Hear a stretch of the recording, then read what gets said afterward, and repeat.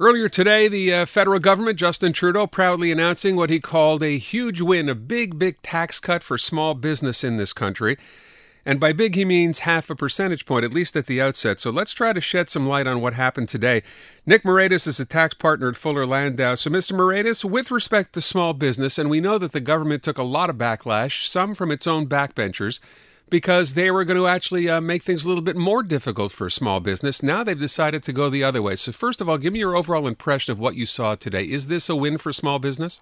I'm hoping that it will be. Initially, we got a half-point decrease in the small business rate come January the 1st from 10.5 to 10, and it goes down to 9% January 1st of 2019.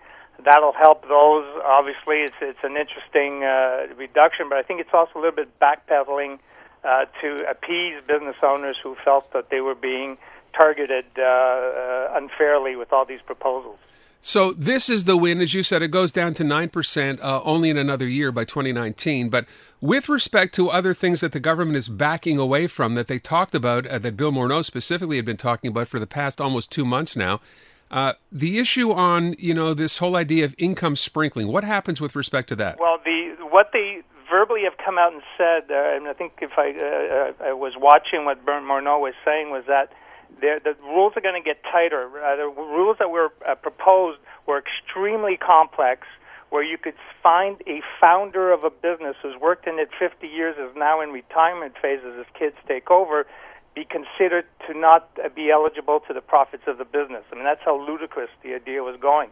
So now they're looking to narrow down what would be and what could be affected, and he seemed to suggest that a family member who is not working in the business at all will be targeted by these measures, because that's, I think, what they were initially looking to do. But I think they're going to back off a bit, where you have family members who are involved in the business at some capacity, that the old rules will continue to apply, where they can get their salaries and their dividends as usual. Which makes it seem as if you'll have to qualify that sprinkling, if you will, to prove that it satisfies the conditions the government's setting out. That's right, and it seems to be, I haven't seen any legislation, that if you're working in the business but you're not the president, CEO, and all that, you can still be a shareholder who receives a dividend and be taxed according to whatever it is that you make.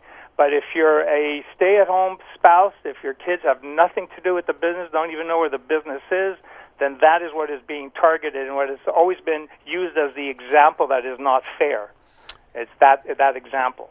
Let's move on and talk about something else. Maybe you can put this in perspective as well. So the government's saying today they won't be moving forward with the change that would limit access to the lifetime capital gains exemption. What does that mean? Okay, so the lifetime capital gains exemption occurs when an entrepreneur sells the shares of his business, and he's allowed the first $834,000 of capital gains will be not subject to tax here in Canada, and that same rule applies to any other shareholder of that business. So if he or she and her entire family are shareholders of the business, then each member of that family is entitled to that $834,000.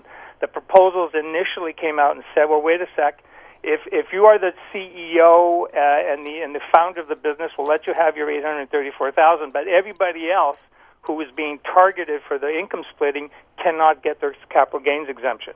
Now they seem to be backing off because they're realizing that it's putting a lot of people into double tax situations, unfortunately, the way the law was proposed.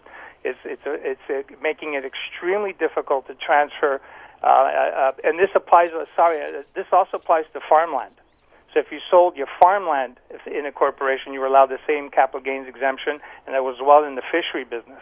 So this really made it very difficult to transfer in between generations, and it seems that, according to what I'm reading, that they've backed off completely on this proposal. Therefore, all family members who are shareholders of a business or a farming company or fisheries company would be entitled to their capital gains exemption.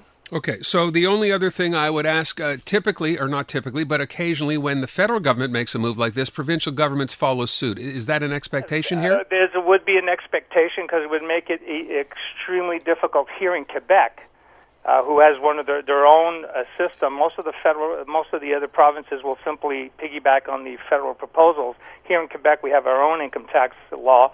They will mirror those changes. They rarely go off of it on these major issues, so that we can get the same treatment of the same dollar of income, both federally and in Quebec. All right, Mr. Moraitis, I thank you so much. Appreciate your time. Thank you for your time. Thank you.